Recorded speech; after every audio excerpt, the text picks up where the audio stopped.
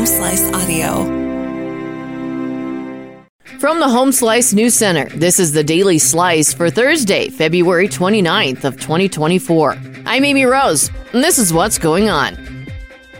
The man who was originally arrested as an accessory to the murder of Esther Wolf may have had a more active role in the killing than initially suspected.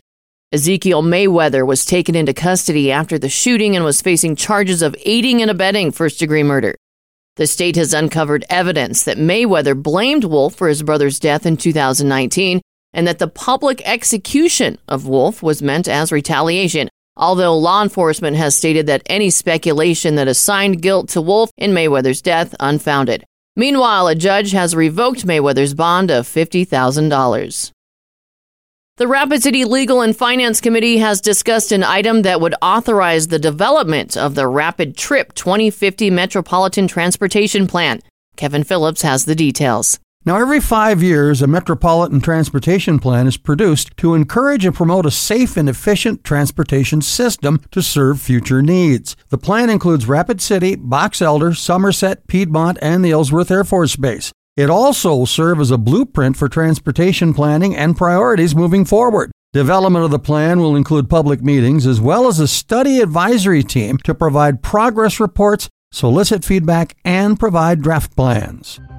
In national and international news, Gaza has now exceeded 30,000 fatalities since the onset of hostilities between Israel and Hamas in October, as reported by the health ministry within the blockaded region. This significant number highlights the immense suffering endured by Palestinians in the area, where Israeli airstrikes and ground operations have displaced the majority of inhabitants, placing over 2 million people in imminent danger of famine, according to the United Nations.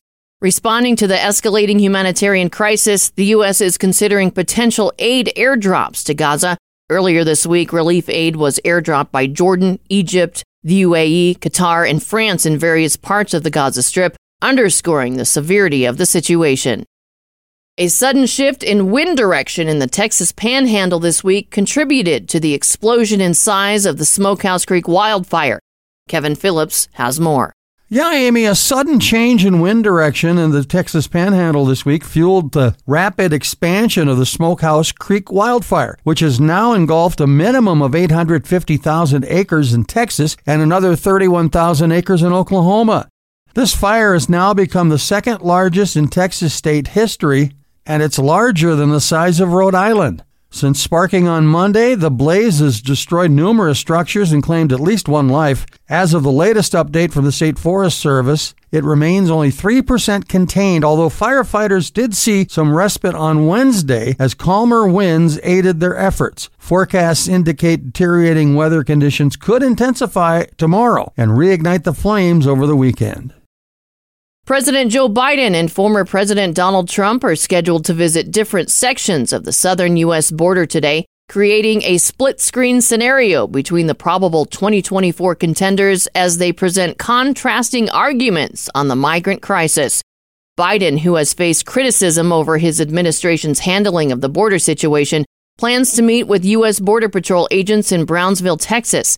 Meanwhile, Trump is expected to deliver remarks in Eagle Pass, an area that has experienced a significant influx of migrant crossings.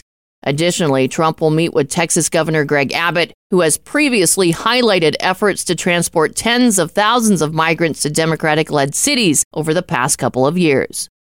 Your weather forecast from the Home Slice Weather Center. Today, sunny and 60. Tonight, windy, a low of 40. That was your Daily Slice for Thursday, February 29th of 2024. The Daily Slice is a production of Home Slice Media Group, hosted by Amy Rose and Kevin Phillips, executive producer Mark Houston, engineered by Chris Jacquez. I'm Amy Rose. Have a great leap day.